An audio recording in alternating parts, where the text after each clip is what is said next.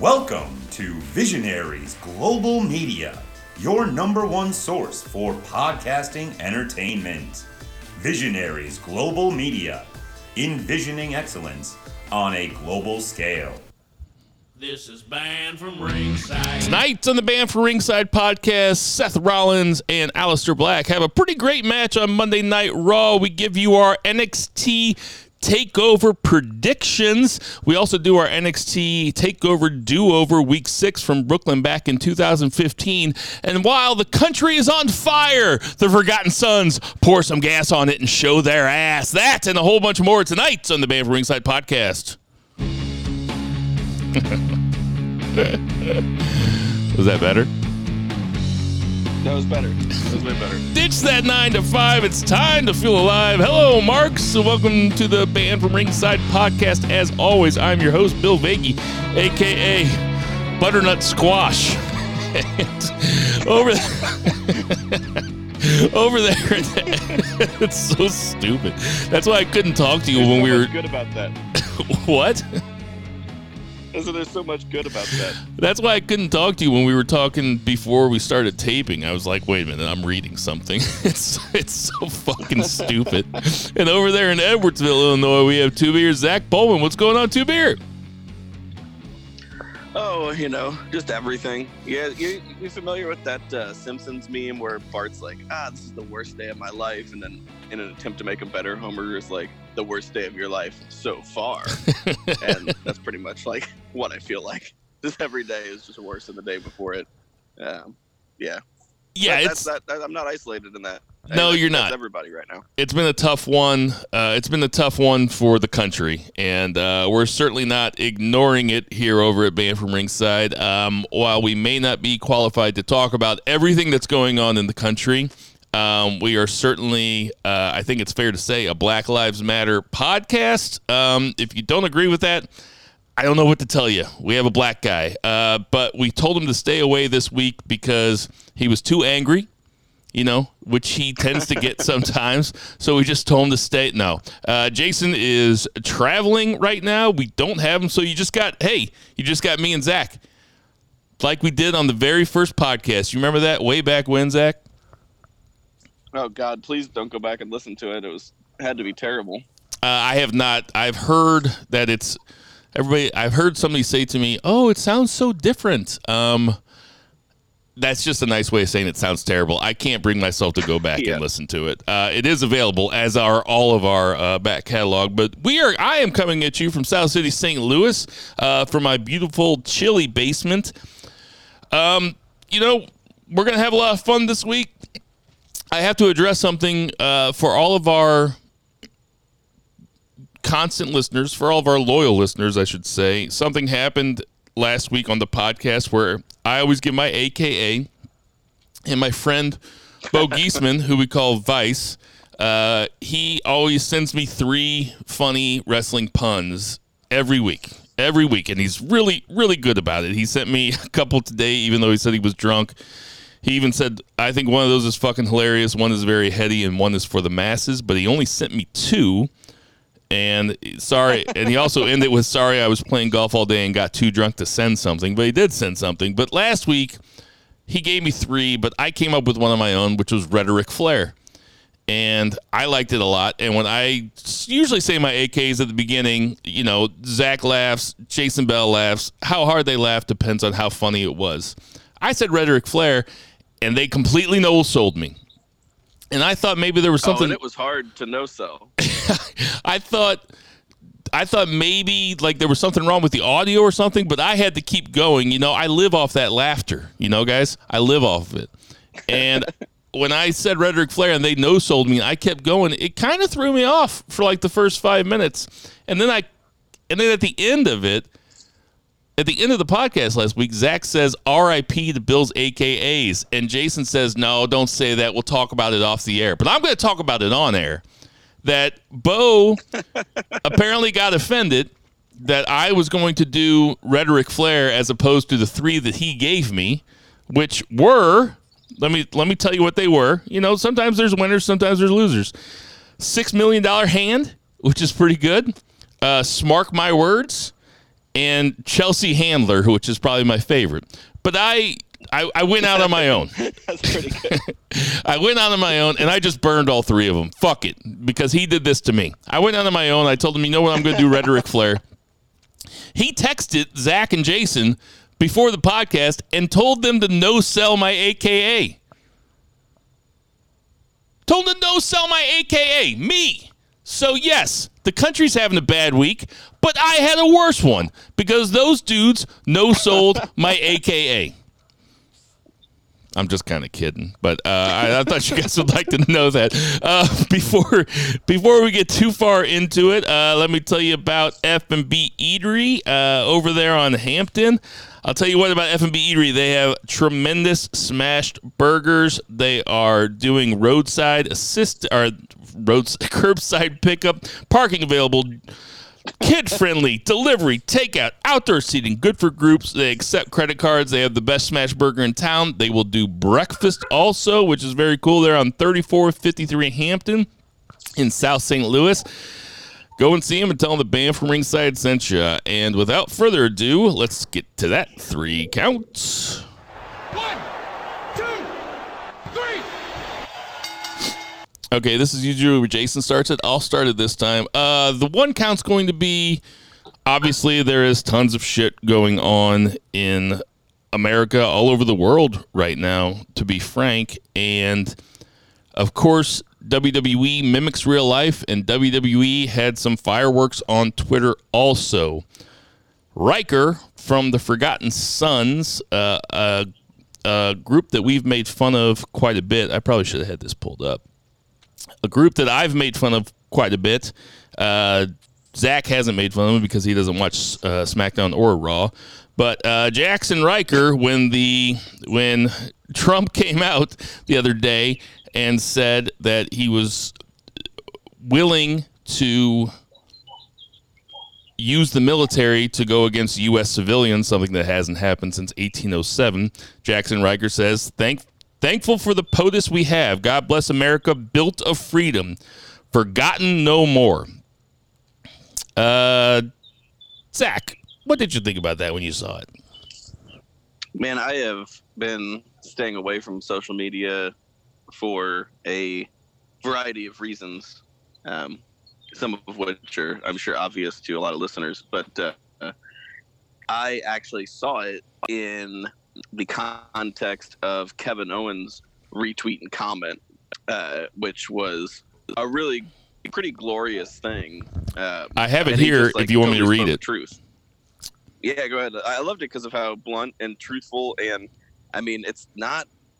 I mean, he's just right. Like, he's just right about this. Kevin Owens, who's best friends with Sami Zayn, and it's well known, and Sami Zayn is an outspoken lefty, and Kevin Owens seems to be an outspoken lefty. Kevin Owens says, the freedom you speak of entitles you to speak your mind all you want. I'm not here to argue that. I just really need to tell you that I think you pushing your shitty wrestling catchphrase as all of this is happening is absolutely fucking pathetic. Good night. Hey, guys, that is, in the words of Jason Bell, cold-blooded. Yes, that is cold-blooded. And Mustafa Ali, who we haven't seen in a long time, also got on social media, said something pretty much to the same effect. But Mustafa Ali, former police officer. Mustafa Ali, former police officer, former Chicago police officer, I believe.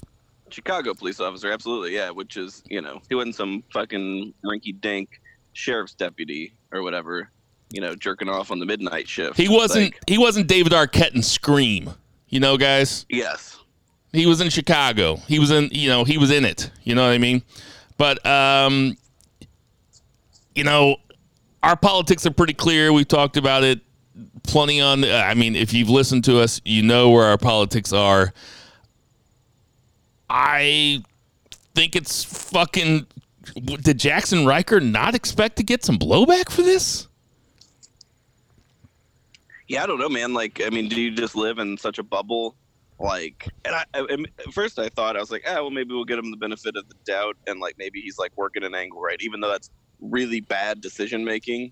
It's not like he has not been led by the nose of really bad decision making whenever he works for a company that, went to Saudi Arabia like the same week a journalist was murdered, right? Like this is like not, this company's not on the right side of history. And I was like, maybe he was told to work this angle because that's kind of their whole thing. Is like they're former military dudes. He's like a former military dude, and they're like working this like veteran angle. And then like apparently there's some other social media shit that came out. I don't have it in front of me or anything, but no, this guy's just an asshole.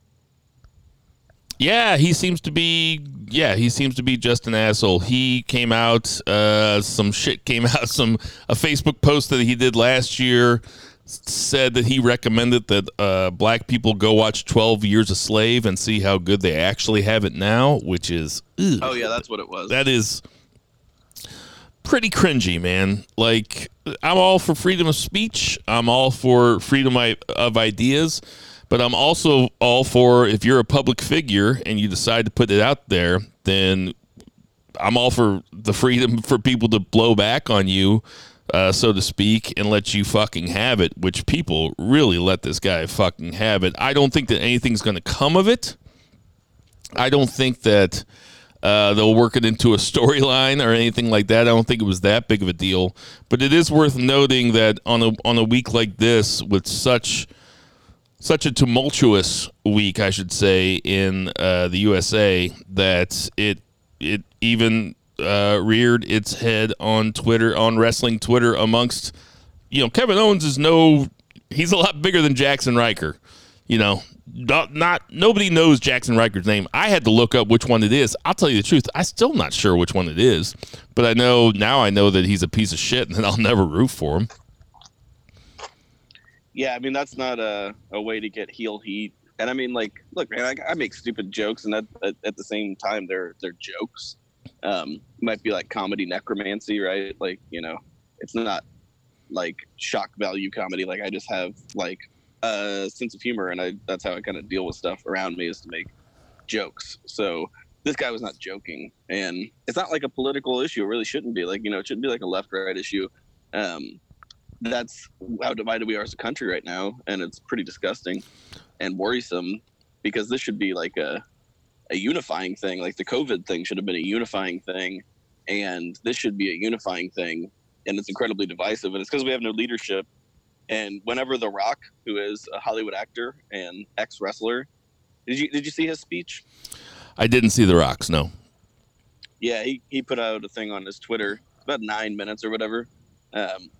When The Rock, who, like I said, Hollywood actor, ex-wrestler, comes out and is more like captivating, unifying, eloquent, and empathetic and caring than the majority of our nation's leaders, especially our president. But I mean, even like the rest of like the politicians and the people that we're looking to, for leadership, like he's doing better than all of them. And it was like, it even seemed like he waited like a while to put this out. Like, hey, is there anybody else going to step up and like, say anything about this, terrible shit happening? But yeah, right. It's worth a watch.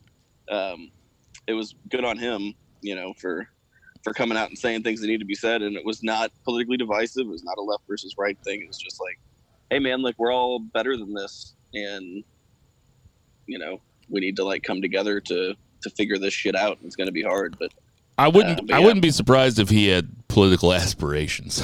I really would. Well, he did that thing where he came out on the Tonight Show and said he was running for president. Like, I think it was after Trump came, and it was like, oh, well, fucking anybody can be president. Like, I mean, Rock's just like, I'll do that. It's hard to argue with after this fucking idiot's president. And listen, I'm not trying to divide our audience or anything, but I just want to say that Trump is a fucking idiot, and you're smarter than Trump. Whoever's listening to this right now, you're smarter than Trump. And maybe I've had a couple beers already. Even your WWE marks, you're way smarter than Trump. And Jason Bell, who's not here, is a big time Trumper. So I know he'd be fighting back on us at every instance here. When Kevin Owens put that thing out, a lot of people were replying to him. I was looking at the replies and the tweets, and a lot of people were putting pictures of the McMahons in the Oval Office with Trump. And listen, not everybody. This is America. Like we, for better or for worse, it's a capitalistic society. I work for a gigantic financial firm, one of the biggest in the country, one of the biggest in the world. And I bet my bosses don't vote for the most vulnerable people they know. They probably vote for their taxes. They probably voted for, the piece of shit in office, and I don't mind fucking saying it. But that doesn't mean that I can't afford to not make a living. I still have to make a living. So if you're trying to own Kevin Owens with that shit, just fuck right the hell off. It's such a fucking stupid. It's such a stupid response to something that is. It's just so much more nuanced to that, and I guess that's what Twitter does to everybody. We don't have to do that much more on this. Hey, Jason, did you like what Jackson Riker put on Twitter? Oh, hell no. You didn't? Because I thought he kind of showed his ass. Stevie Wonder could see that. All right, thanks for chiming in. Zach, anything else that you want to say? I wish I could hear that. I know. Anything else that you want to say on this before we get into some actual wrestling? Black Lives Matter. Black Lives Matter. That's good enough for me to keep doing what you're doing out there, protesters. That'll move it to our 2 counts. 1, 2, 3. All right, Zach, let's get into some actual wrestling. Yeah, so for a few hours this week, I was, kind of able to escape the dystopian hellhole that is our country at the moment. So AEW was what I watched first. Opened up with a very solid tag team match. Kenny Omega and Hangman Page facing Kip Sabian and Jimmy Havoc, because they had earned that title opportunity just recently. I don't know if it was Double or Nothing or maybe last week's Dynamite. I can't even remember one day to another anymore. But there was a little bit of interference. I mean, I could see some people that kind of get down on interference, having some issues with this match. But Penelope Ford came out. That's the whole story, is Penelope Ford kind of gets these guys their chances, right? Even though they're both good wrestlers, that's the storyline. And Rick Knox, ejected her after she tried to Hurricane Rana on Hangman Page, and he caught her. It was a pretty funny spot where he's like, Hangman just looks at the ref. He's like, what do I do? What do I do?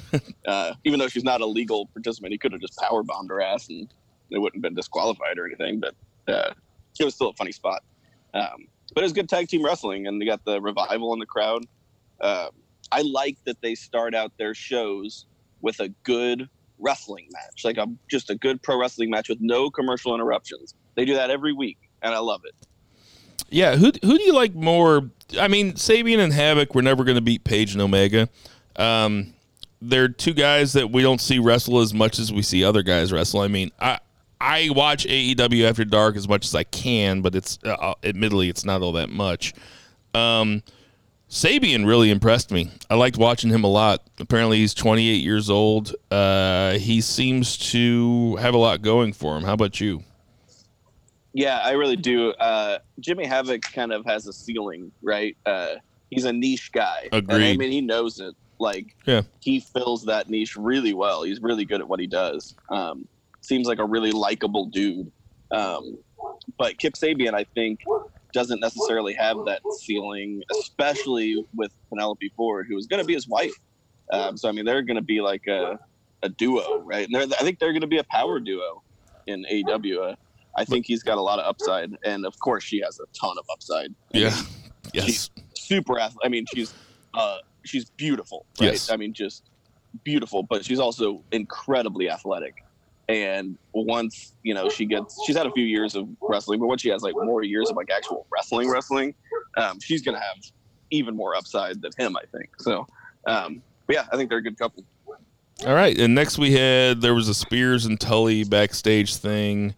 We had Tully laid into Spears and then kind of gave a black glove after that. So we don't know what that signifies, but apparently Tully and Spears are still a team. I think I was calling. I think I was calling Brian Cage Brian Page last week during the podcast. My bad. Of course, it's Brian Cage. I know who he is. His name is Brian Cage, right? Yeah, he's Diamond Dallas Cage's son. He took on a jobber. Taz then cut a promo afterwards. Moxley came out and cut an incredible promo on Brian Cage. Oh man, total champion, man. I mean, Like, they they were really selling this fight. Yes. Yeah. I mean, they're selling it so much better than they sold the Moxley Brody Lee fight, don't you think? I do. I think we had said it before. I feel like they kind of pulled the trigger on that one a little early, and it was like just kind of a placeholder. And they threw it together. And I don't like the stolen belt gimmick. I mean, that's the story that's been done a bunch, and I don't like it. It's a way to get heat, like an old school way to get heat, but it's maybe it fell flat because there's no fans. But, Right. But yeah, this, and plus, I just think this dynamic, like Moxley's just like a real tough son of a bitch, and Brian Cage is impressive, right? He looks impressive. He's a huge guy who can do crazy flippy shit, and you wonder about how a guy can beat a guy like that, right? Right. It's like Moxley's the gritty fighter. Like, he's the fighter, and Cage is the guy that obviously looks incredible, looks jacked. He's completely jacked. I could do without the facial hair thing, but yeah, I'm excited to see this fight because I could honestly see it go either way. And are they waiting till Fyter Fest for it? I think so. And Fyter Fest is going to be a 2-week thing on Dynamite, essentially. So they're going to have it's not going to be Bleacher Report like it was last year. It's going to be filmed live. It'll be live one night, and then they'll shoot the rest of it that same night, and then they'll air it the next week. So Gotcha. it won't be. So it'll be like a pay-per-view on TV, which I think is a cool idea. Yeah, it is, and especially with a limited crowd, you might as well get the ratings for it instead of trying to Absolutely. I don't think people are gonna, even though they delivered last time $50 for the pay-per-view. It is Yeah. people have limited money. Yours I thought truly it was gonna be included. an issue. Yeah, I thought it was going to be more of an issue, but it was their best-selling pay-per-view to date, and I think part of it is what would we have done? We'd have gone to Joey's, right? Yeah. We ain't going to Joey's right now. No. So that's multiple people. There's usually 8 to 10 people in there, and those 8 to 10 people all want to see it. It's easier to throw $10 at Joey and $10 at some pizza. Right. But there's still people that want to see that, and they're going to spend. Each individual is going to spend $50 on it. That's for their individual that's really household. encouraging. If we would, how long's AEW been going? A year and a half. Exactly a year, because the first show was Double or Nothing. As far as regular Yeah. production How and long's the stuff like TV? that. How long's it been on TV? October. Yeah, that sounds about right. So I mean, if we're talking because we talked a lot going into AEW making its debut and what we wanted for it and what we wanted wrestling to be. If you would have told me that they would have had their best pay-per-view selling in the middle of a global pandemic, I would have been like, hold on, are my parents still alive? And then I would have been like, No doubt. I would have been like, okay, so cool, they're still alive. How did they do that? I mean, that's really impressive for them, and it's encouraging going forward.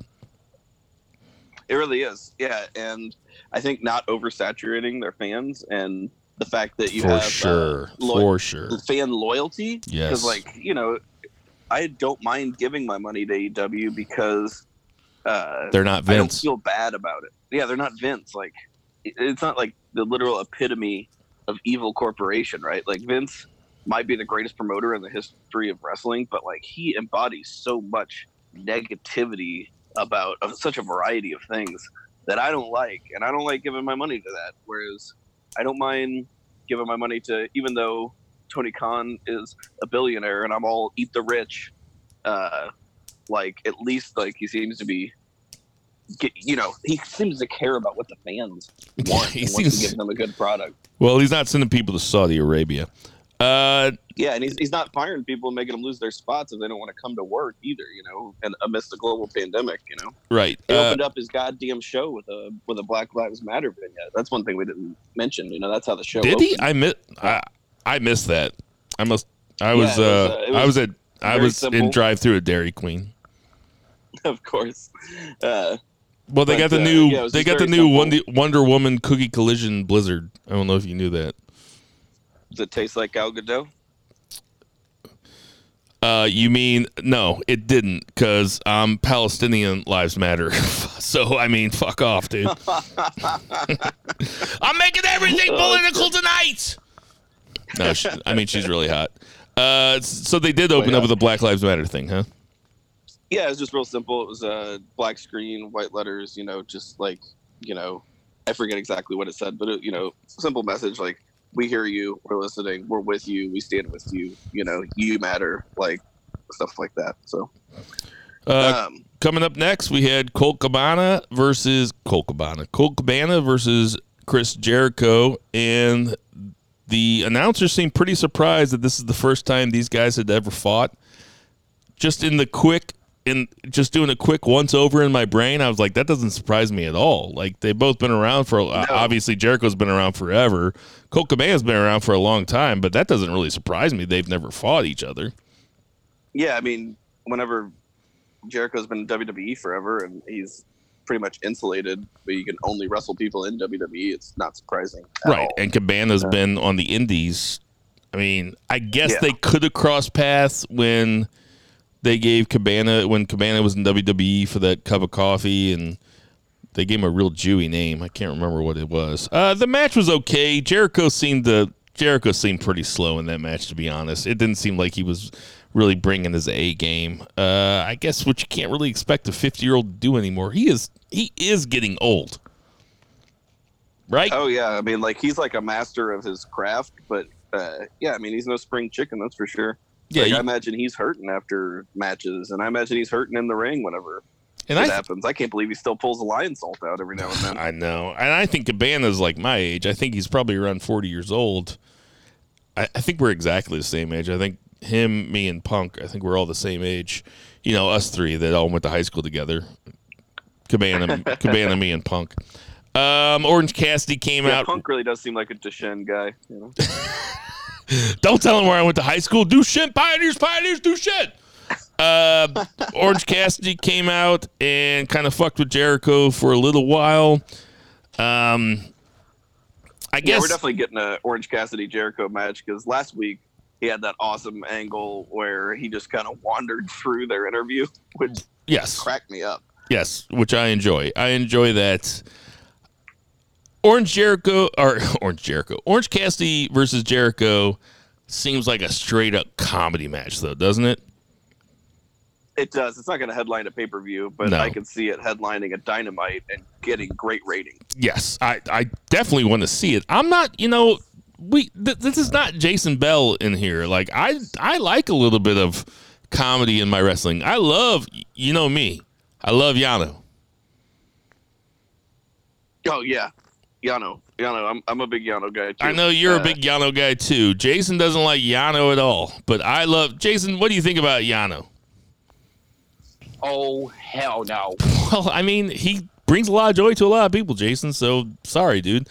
We had Nyla Rose versus Swole. Oh, I'm sorry. I'm stealing your bit. That match, No, it's fine. Real quick before that match, we did do a Private Party Matt Hardy segment where it looks like we're going to get Hardy Party or Party Hardy, and another really fun trios. So, like, AEW's filled with awesome trios, and this seems like really good for a variety of reasons, because of course Private Party is very reminiscent of Hardy Boys. Definitely take after them, and they absolutely need a veteran like Matt Hardy, to show them the ropes and take them under their wing, and I think it's perfect. Couldn't have been a smarter decision. I think it's absolutely perfect. Yeah, that's great, especially coming off the Stadium Stampede, because Matt Hardy doesn't have to stay in the main event. Matt Hardy's better used, using younger guys and putting them over. I love it also. Should AEW get a 6-man tag belt? I think so. I only say that because of the depth of their roster and the absolute plethora of trios of not just trios. It's not like you just have like 3 guys, but of like actual quality entertaining trios that they have. Right. Also, the depth of the roster and the fact that they only have 1 show per week to get guys on TV, to get guys over, having a 6-man belt just makes sense to me. I'm all for it. What was next? Oh yeah, Nyla Rose and Big Swole, which I kind of got more than I expected out of this. At least I wasn't expecting like too much. They're both pretty green, but Big Swole has definitely been running her mouth at Nyla for a long time, and so it was kind of cool to see them go at it. I mean, I like them both, but definitely, pretty like hard-hitting match, and Nyla gets a win after her big loss, but it doesn't really hurt Swole at all because Nyla's like literally a beast, and Swole came out and straight up said like, she doesn't care that she lost. Like, she's like, I'll get her next time. She just wanted to beat on her, So, but after that, we did have the Britt Baker. Shivani. Oh, was that Britt Baker? Yeah, Shivani's in there too. I said it last week. I was like, I hope they make Britt Baker like a weekly thing, even though she's hurt, and they're doing it. And it was pretty. Yeah, it was pretty funny. I like slow-mo, like that slow-mo rehab vignettes, but it's all over the top, very tongue-in-cheek. It's just good, until it gets stale, and then let it run its course. But while she's got some star power, and while she's got this momentum, like just let her keep doing it. It's kind of like the Fashion Police. Like those were not the which I'm sure we'll talk about here in a minute, but those were not height of. We're talking about the Fashion Police. For sure. But those were not like the height of, intellectualism or like the height of entertainment. But I'll be goddamned if I was not thrilled to tune into SmackDown back when SmackDown was good. Actually, that's a tremendous comparison because I like the Britt Baker stuff too because it doesn't have to be top of the card and it doesn't have to be completely fucking stupid. It can be mid-card or lower to mid-card and still serve its purpose and kind of, I thought the Fashion Police were genius, and I thought the Britt Baker thing on Wednesday night, I thought it was really good too. Yeah, I was a fan. Shivani also had a segment where he interviewed FTR, and they came out and said what the FTR stands for, which it's like it can mean a variety of things. It can mean, for the revolution or follow the rules, which are incidentally 2 completely opposite ideas. Yes. But what did you think of their interview? I thought it was really good because they, they put over all these tag teams except the Young Bucks, which everybody, expects this dream match out of them and the Young Bucks, and that's what we're waiting for. But they're like, no, we want to wrestle these guys, and no, we don't want to wrestle the Young Bucks. We want to knock them out and pin them in 3 seconds because, we want to show that they're nothing. That was my favorite part when they go. Were they talking about the Young Bucks? I thought they were talking about the Lucha Brothers, but they might have been talking about the Young Bucks. The Lucha Brothers, he said they're going to show them the emphasis on tag team, or he said we're going to show them how tag team wrestling is, emphasis on tag, because they never tag. Right. And then he said about the Young Bucks, he goes, I don't want to we don't want to put on the match of the night. We want to punch them in their mouth. And then Dash Wilder goes, I want to put them out in 6. I want to pin them in 3 seconds, which was great. I thought they were really good. I thought it was really funny when Shivani goes, I always thought FTR stood for fuck the revival, and they bleeped out fuck and the revival. Yeah, that was my favorite part probably of the night, honestly. His delivery was perfect. It was real good. And then the main event was Cody versus Jungle Boy. Yeah, exactly what it should have been. Cody is totally his father's son. He's going to gig in every opportunity he can gig. He's never going to stop gigging. Like, for people that get mad when Cody blades, he's going to do it anytime he wants because he's got damn Dusty Rhodes' son. You ever seen Dusty Rhodes' forehead? Yeah. The blood seemed pretty unnecessary in the Jungle Boy match, but hey, do your thing, man. Yeah, it's his company. blood your main event, whatever.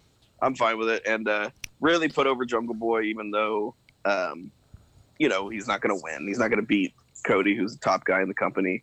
But he's definitely going to get competitive. And it added storytelling dynamics because he was arguing with MJF during the match. So they're really playing off like they're going to continue that MJF feud. So and I also, like everything about it. Yeah, and also on a granular level, it helps Jack Perry, Jungle Boy, to have a main event match on the Dynamite with a guy like Cody Rhodes. He's going to learn Absolutely. things from The guy's Cody Rhodes. 24 years old or something. I don't think he's that old. What I mean? I think he's younger than that. He might be like 22, yeah. AEW was really good, though. All right, Zach, and how was your NXT experience on Wednesday night? What you think? NXT was okay. It was a go-home show for NXT in Your House, which I'm a fan of the branding of that. I think I mentioned last week. But we start out with Candice LeRae and Mia Yim, which is not a bad way to start. You need to feed that cat. You can hear that? I turned the mic off. No, he's sitting right in front. This is not the shitter like Millie was last week or 2 weeks ago. This is Zanman. I'm watching him eat. He's just a mouthy motherfucker. Is that? I was gonna say, is that the one that looks like Hitler? But I think they both look like Hitler. Right? They both kind of look like Hitler. Yeah. I also own Mein Kampf, but I bought it at a book. I bought it at a book thing for $1. Oh man, I'm taking a far cry from our one count here. But you wouldn't buy Mein Kampf for $1? Oh yeah, I probably would. I mean, it's just for $1. It's hardback too. Nice. I read like 100 pages of it, and I'm gonna go out on a limb here. Hitler was kind of fucked up. That's a hot take. Yeah, I know. Cold-blooded. Okay, sorry. All right. So Candice LeRae versus Mia Yim. Yeah, so I like Candice's new gimmick, the Candice and Johnny thing. And I don't know if people know, I don't know if we've mentioned it before, but Mia Yim and Keith Lee are a couple. Like, there's a reason like Keith Lee's coming out to like save Mia Yim. They're like an actual couple. I know that Johnny Gargano is so good, but I'm actually surprised at how smoothly he became a great heel. Really, I know that's the thing, because he embodies the quintessential babyface, right? He's definitely like smaller guy, fights from below like an underdog. It is remarkable, really, and it just shows how smart he is and how talented he is that he was able to just literally turn. Yeah, what a brain for the business, you know? Yeah, it was like whenever Daniel Bryan, I saw Daniel Bryan's like last big heel turn live on the SmackDown where he cheated to win the WWE Championship from AJ Styles. That was in St. Louis, and I mean, of course, I marked out because I got to see a title change, but it was because I got to see a title change. He, looking back on it and rewatching it, he was so good at doing that because he was, such a babyface. Again, it's Daniel Bryan, but he was able to, make that turn work, even though his heel gimmick sucked because Vince thinks that being someone who's interested in being a responsible Earth citizen is actually a bad guy. But oh yeah, Vince thought that was the heeliest thing he could do. Yeah. So next we're gonna have like a Black Lives Matter protester being a heel. Like that's gonna be like a whole thing. He's gonna put Mustafa Ali out there as a heel. I'm gonna put it past him.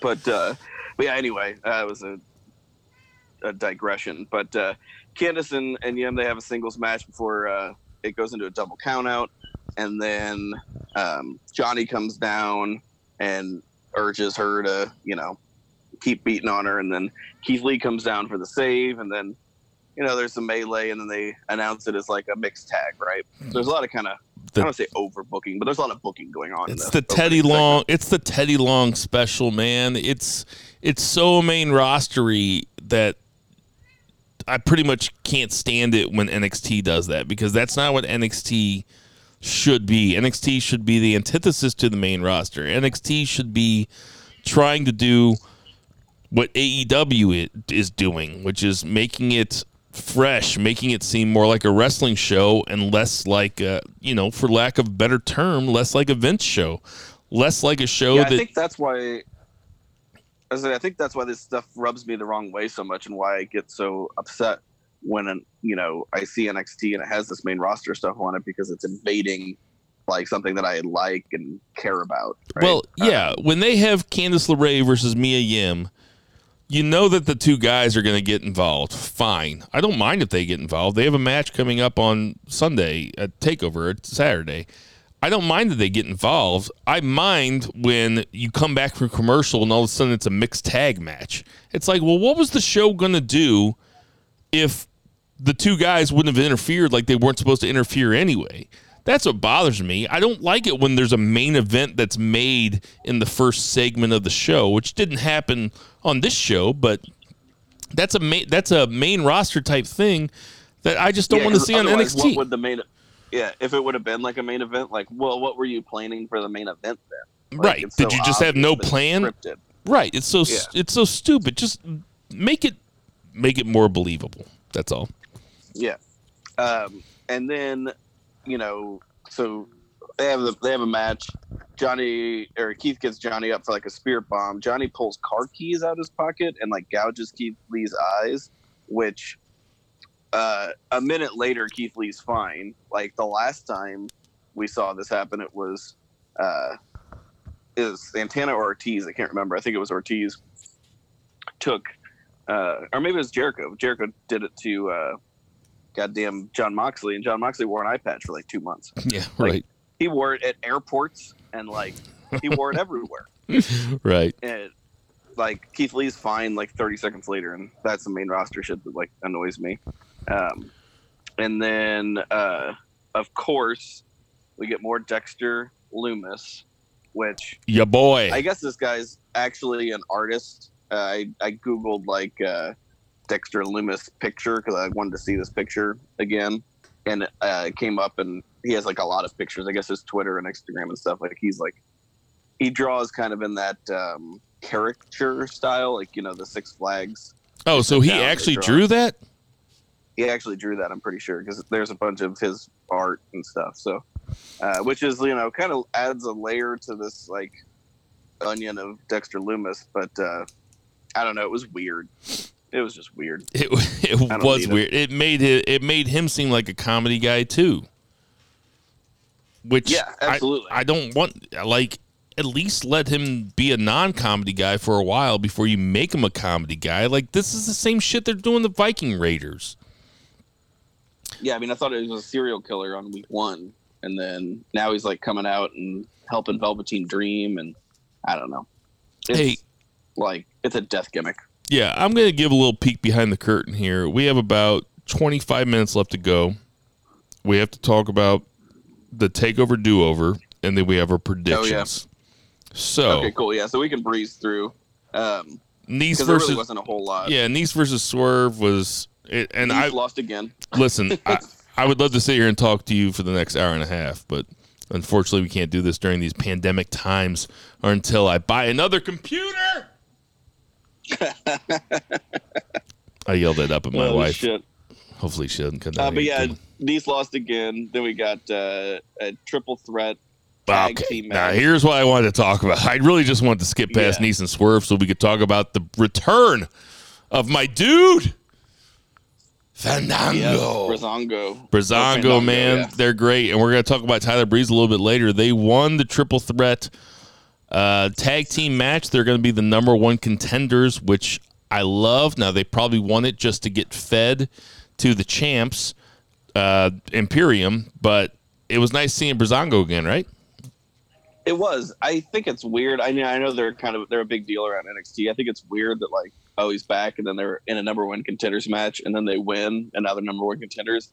Like, I know that they're like bigger stars than most of the tag teams in NXT. It just seems, it's just like kayfabe. It's like, how do you justify it, right? Like, it just seems kind of weird for them to get thrown into that mix right away. But I am thrilled to see them back or Fandango back, because, dude, it takes talent to make a male stripper gimmick entertaining.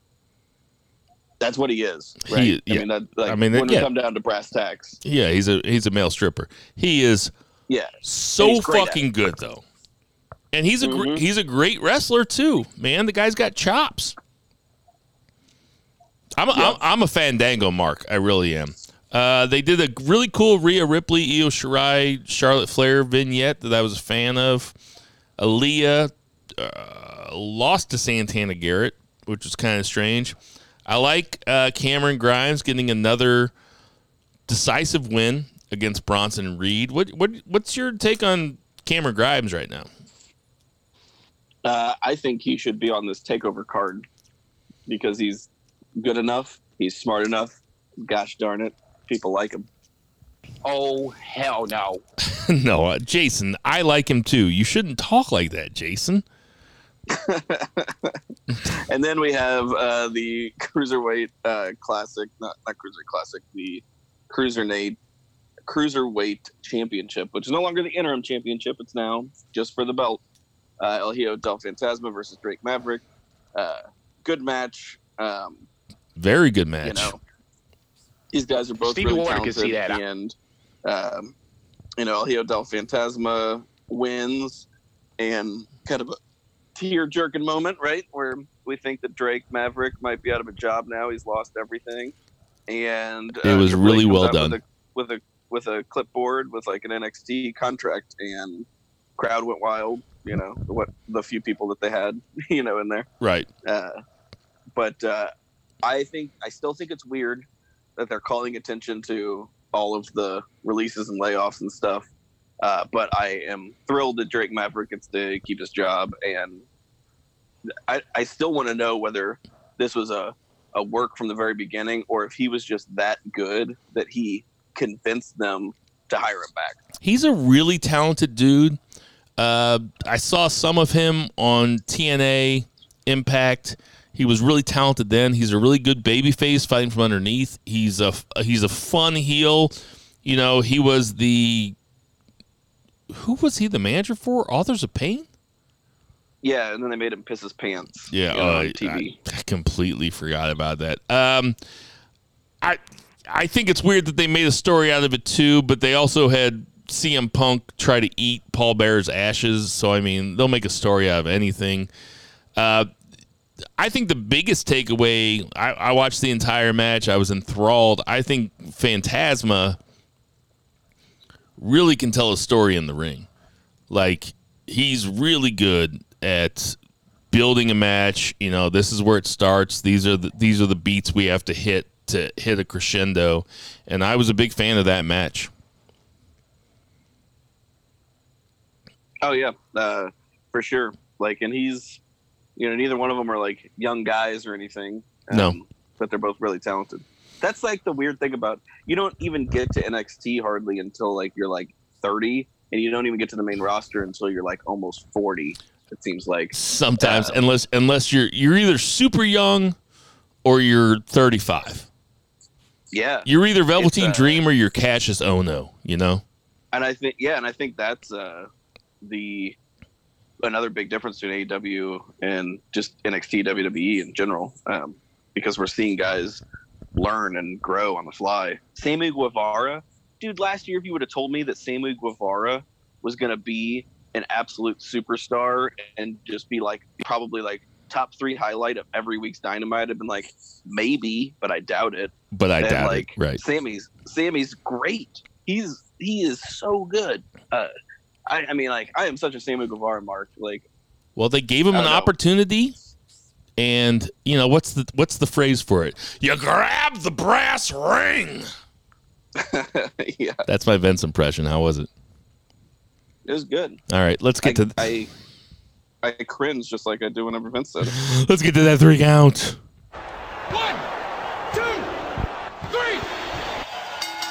All right, we're going to do our NXT TakeOver do-over, and this week's is NXT TakeOver Brooklyn from August 22nd, 2015. Let's get right into it. We have this was the first one away from Full Sail.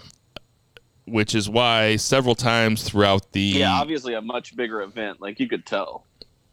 Stephanie, when she came out, said they had 15,000 people there. They might have been juicing that a little bit, but there were plenty of chants in there where they were chanting "Full Sail sucks," which I gotta admit is kind of fun. This was a hot ass crowd and a great.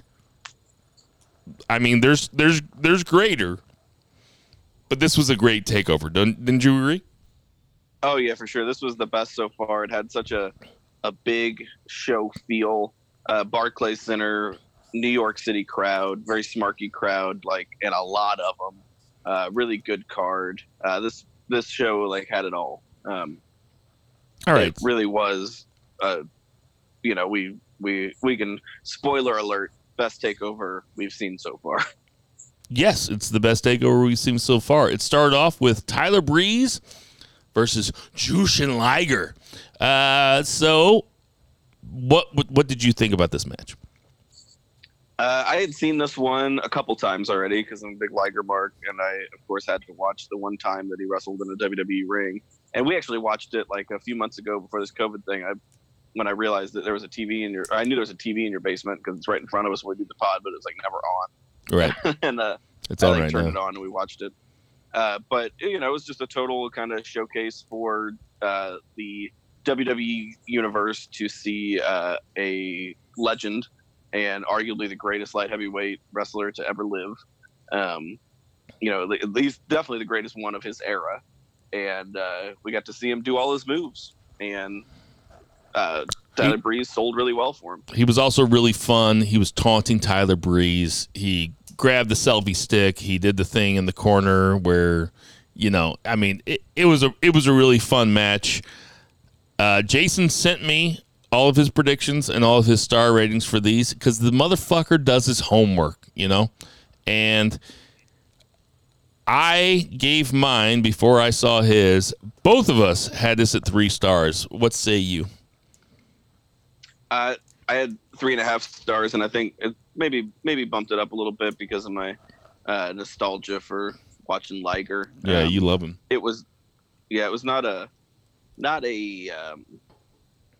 It had like good psychology, like you said, but it wasn't anything but like a showcase. It was a fun curtain jerker. It was that's what I was just gonna say. It was a perfect curtain jerker. The crowd was loving it. The crowd was eating it up. Liger was really playing to them, and Tyler Breeze is such a good piece of shit heel. Yeah. I mean that's really been a theme in the first 5 or 6 weeks that we've been doing this. Is that I think Tyler Breeze has been on every show, and Tyler Breeze is a lot of fun. Yeah, and he's been losing most of the matches, Yeah. and it doesn't matter because it doesn't. It doesn't. Yeah. Next up, we have Vaudevillains versus Blake and Murphy. Alexa came down. Blue Pants came down. I completely forgot about Blue Pants. Yeah, who the fuck is Blue Pants? I don't really remember. I remember her being a big deal back when this happened, but I don't really remember who the fuck she is, and I didn't even look it up because I guess I don't care. But yeah, it was the same. But I remember I was like, Blue Pants. I'm like, are they saying Blue Pants? Yeah, her name was Blue Pants. Yeah, her name was Blue Pants. Fucking weird. But anyway, not a whole lot to say about this. The Vaudevillains won the belts. It's fun. Pop the crowd. It's fun to see how over the Vaudevillains were, and how that was never going to be a main roster thing. I'm afraid to say, but it's really good in NXT. Jason and I also gave this the exact same rating. Zach, I'm not going to tell you. I want to hear what you have to say. 3.25 stars. Okay. Jason and I both gave it 2.5 stars. So it was fun. It wasn't a very long match though. I mean that means something to me when I'm trying to give it stars, I guess, is that they really have to have time to tell the whole story, but different strokes, I guess. Next up we had my basis, I think part of it too is we're watching this in front of an amazingly hot crowd, and a lot of my judgment for whether or not like a match is working and whether or not it's good is crowd reaction. That's why it's so hard to rate matches anymore, or, you know, kind of tell what's good and what's bad, because there's no crowd to react. Or if there is, it's the crowd that knows exactly how they're supposed to react, right? Because they're a bunch of wrestlers. Yeah. So it still doesn't really work. Just as a little but, aside, you know, a little aside before we run out of time, did you watch Seth Rollins versus Aleister Black on Raw? no, I didn't watch any main roster stuff this week. Man, Seth Rollins, Aleister Black was a 22-minute match at the beginning of Raw, and it was really fucking good. You should go watch it if you get a chance. I'll watch it, yeah. Next up is Ty Dillinger, a.k.a. Shawn Spears, versus Apollo Crews. Apollo Crews is, you know, even 5 years later, he's an unreal athlete, man. Just completely unreal. I gave this 1.5 stars. I'm still not the biggest Ty Dillinger, Shawn Spears guy. I gave it 1.5 stars. Jason gave it 2.5. What'd you give it? I give it 2.5, yeah. I think Apollo Crews, like, it's like, oh, are they finally starting to see the upside of this guy? Like, Uhaa Nation or, you know, whatever. Like, it was a big deal coming in. He was a big People deal. knew him. He was a big deal coming in. I can't remember what his name was. I can't remember what his name was. It's like Uhaa Nation or something. That's probably right. Okay, Samoa Joe versus Baron Corbin. Jason, did you like this match between Samoa Joe and Baron Corbin? Actually, I should just ask, did you like Baron Corbin in this match? Oh, hell no. What did you think, Zach? I thought it was too long because Baron Corbin was still super green and he was not. Stevie even though Wonder can Joe's see like that. an absolute veteran. Like he was not necessarily able to carry Corbin to an excellent match here. So it was. I think we could have swapped some time and made this one shorter and maybe made that tag match a little longer. Way too long. Baron Corbin and Samoa Joe. While I'm probably the biggest Baron Corbin mark on the show, which isn't to say I'm a Baron Corbin mark. I do like him. In fact, if you went back, you'd probably find tape of me saying that I am a Baron Corbin mark. This match didn't work for me. I gave it 1.5 stars. What did you give it, Zach? Yeah, I give it 1.5 exactly. That's surprising. Do you want to guess what Jason marked out Cornelius Bell gave it? No. He gave it 3. Oh, wow. Yeah, I know. Jason, what do you have to say about giving it 3?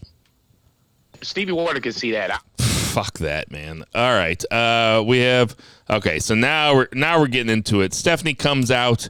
Stephanie talks about, she still says divas, but she announces the Sasha Banks versus Bayley match. I'll go first.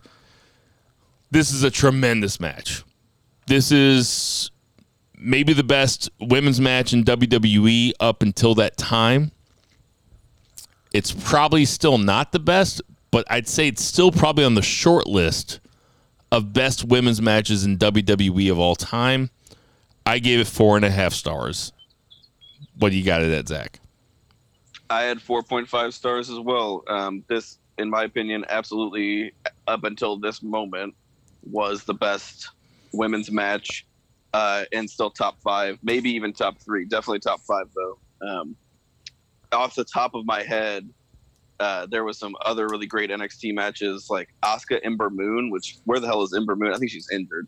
Yeah, she's injured. But I mean, like, they had some awesome shit, and Asuka had some really good matches. And I think my favorite overall was Becky Charlotte at Evolution. I think that's my favorite women's match in WWE, the last woman standing match. And I don't even like that gimmick, but this was a phenomenal match. We both gave it 4.5 stars. Jason Cornelius Bell gave it 4.75 stars. So I was teetering. I almost did that. I almost did too. If you guys haven't seen this match, I recommend going and watching this match. This is the NXT TakeOver Brooklyn. And if you haven't watched this pay-per-view at all, it's worth watching. The main event is Kevin Owens versus the Demon Finn Balor in a ladder match for the belt. I'll let you go first. So I am interested actually to to see like I'm interested to know what you thought about it, just because I know how much you love Kevin Owens and I know how much you hate the Demon. Well, just I don't want to parse words here. I hate the Demon gimmick. I mean, I was hitting fast forward. I have the 10-second fast forward thing on my iPad while I was watching it, and it took forever to get through that Demon entrance, man. I fucking hate it, and I hate that he's dressed up like that. That being said, if you're going to have a guy who has supernatural powers or who comes out like that, it's best to have him against a guy that looks just like a regular dude like Kevin Owens. So that being said, I know that those guys are really great friends, and I do enjoy the dichotomy between those two wrestlers, right? There were some big spots. Yeah, because one's all pageantry, like yes. Finn Balor is all pageantry, yes. and Kevin Owens is all just like you said. He's like a total normal dude. Yeah, it's like you're all pageantry, and I'm just a normal dude. You know, that's why this works. Which one of us looks more like KO though? I've been working on that belly. I tell you what, if you took me and you and just blended us together on a picture, we would probably look exactly like KO. And just gave us a Canadian accent. Yeah. I love this match. There were a lot of big spots in this match. The storytelling in it was tremendous. I gave it 4 1/4 stars. Yeah, I had exactly 4 stars. I want to you can mix, mince words with quarter stars. Like I feel like when you're within a quarter, you thought about the same in the match. And ladder match was fun. They had not at this time overused the ladder match gimmick in NXT. And I thought the way that they told the story, where Kevin Owens picked this match specifically because he was really good at it, whereas Finn Balor was totally new to it. I thought that was good, and they did a good job of hammering that home. But yeah, it was a really well wrestled match, some fun spots, and just a good main event. And again, we had in my opinion, this is like the second time a undercard women's match outshone the men's main event match. Yeah, and we're starting to get into the era now. I think this upcoming takeover that we're getting ready to do predictions on real quick is the 30th one, I think. But we're getting into it where every single takeover is better than the last. And yeah, I'll tell you what, we got a bunch of takeovers to go, and it's going to get better and better. It takes a few years for that to be different. And I'm really excited to watch a takeover every week. I think this is a lot of fun. I think it's a really good gimmick, and I think that makes us the best podcast going. Yep, that's a very humble way to look at it. Okay, we're doing predictions. This is Banned from Ringside. Okay, for NXT TakeOver this week, Jason sent me his predictions. We got Ciampa versus Karrion Kross. Who you got, Zach Pullman? Karrion Kross, you don't come in this hot. You don't build a guy like this, give him that entrance, give him that valet, and I know that they're an item, but you don't do all that even to lose to Ciampa, who is NXT's daddy almost as much as Triple H is, right? It's like if Triple H is the father, Ciampa's like the stepdad that you actually prefer going to his house. Did you have a stepdad? I did not. I am one though. How do you know this? Oh, that's right. I'm not the one that's preferred. That's not even true. I prefer going to your house. So we got Charlotte Flair, Rhea Ripley, and Io Shirai in a triple threat match. Oh, hey, what was your? Oh, sorry. Yeah, I'm taking Cross 2, and J Bell's taking Cross 2. J Bell sent me his shit too. Next up, we have Charlotte Flair, Rhea Ripley, and Io Shirai. I want you to go least to most likely. I'm gonna say Charlotte, Io, Rhea. unfortunately. That's not what I would do. That's but I least to think most? That is. Oh, least to most. That's most to least. I'm Okay. sorry. Okay. So, all right. Yeah, least to most would be Rhea, Io, Charlotte. Okay. I am doing almost the same thing. I'm picking Charlotte Flair to win. I'm taking Rhea Ripley second. Io Shirai I'm taking last. Jason Bell has same thing that I do. Charlotte, Rhea Ripley, and Io Shirai. Yeah, that's right. Well, okay. There's the hill that I die on. Yep.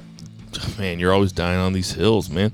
We got Finn Balor versus Damian Priest, which I watched all of NXT. I don't remember them bringing this up. Yeah, so, well, they haven't talked about it a lot, but I mean, the angle was whenever Cameron Grimes beat Finn, Damian Priest came out and basically showed that he was the one that attacked Finn, because Finn was all mad that somebody attacked him, so, yeah. So, I mean, they did the angle, but they're not really hammering this one home as far as promoting it. Who do you got? This is tough because Finn literally just lost to Cameron Grimes, and I mean, he's just such a superstar. I have a hard time seeing them pinning him twice in a row. Even to, like, Priest needs a thing. I feel like I got to give it to Finn Balor. It wouldn't be what I would do, but I feel like it's their game. Yeah, we all agree on this. We're all taking Finn Balor. I can't see him making him lose 2 in a row. For the belts, or for the North American Championship, we have Keith Lee versus Johnny Gargano. Who you got? Oh, this is hard, man. But I'm still going to bet against my boy. Usually I would bet with my rebel heart and not my mind, but I can't do it. I'm going to have to go Keith Lee. Man, all three of us agree again. Yes, I have Keith Lee also. Jason has Keith Lee. Oh, you know what?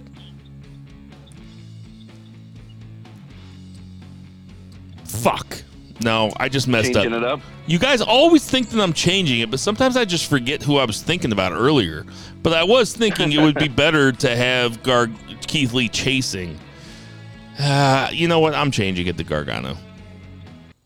Right on, making it interesting. I'll give you the opportunity to change it too if you want to. Nah. Okay. And then finally we have Adam Cole versus Velveteen Dream. I'll go first. I'm taking Adam Cole. And I will let Jason Bell go second. Jason, do you want to go second? Oh, hell no. Oh, he says no. What are you taking, Zach? This one's a little bit opposite, even though I'm gonna have to pick with Cole because I have to think that they realize that Dream is not ready for this. Even if they want him to be, he's not ready.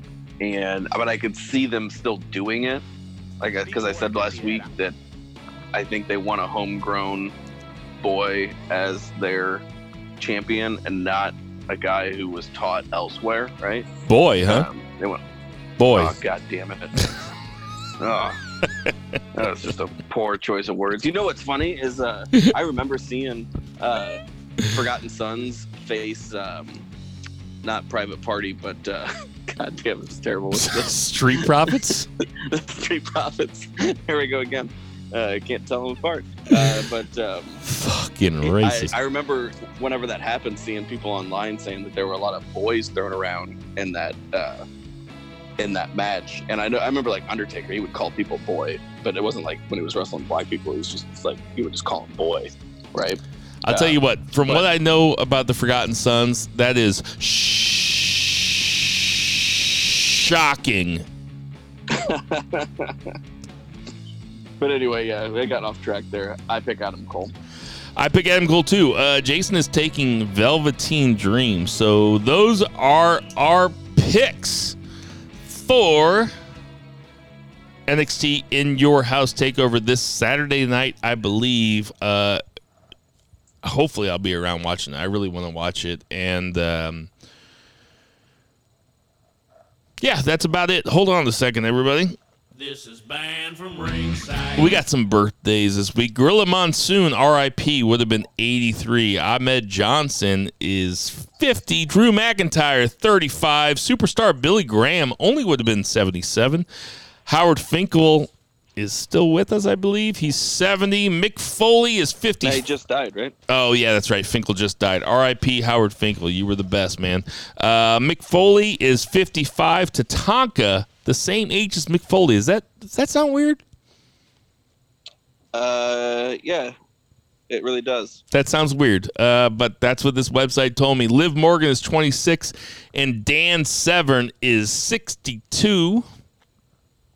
Hey, everybody. We know there's tons of podcasts to listen to, so we appreciate you guys listening to our podcast. For Jason Cornelius Bell, for F&B Eatery, for my entire household and all the beautiful people and animals that I live with, for Two Beer Zach Pullman, for Bo Vice Geisman. We're checking out for now. Next week, we'll be watching the next takeover, the one after Brooklyn in August of 2015. Check it out if you want to watch it with us. Everybody, Black Lives Matter and boo the heat!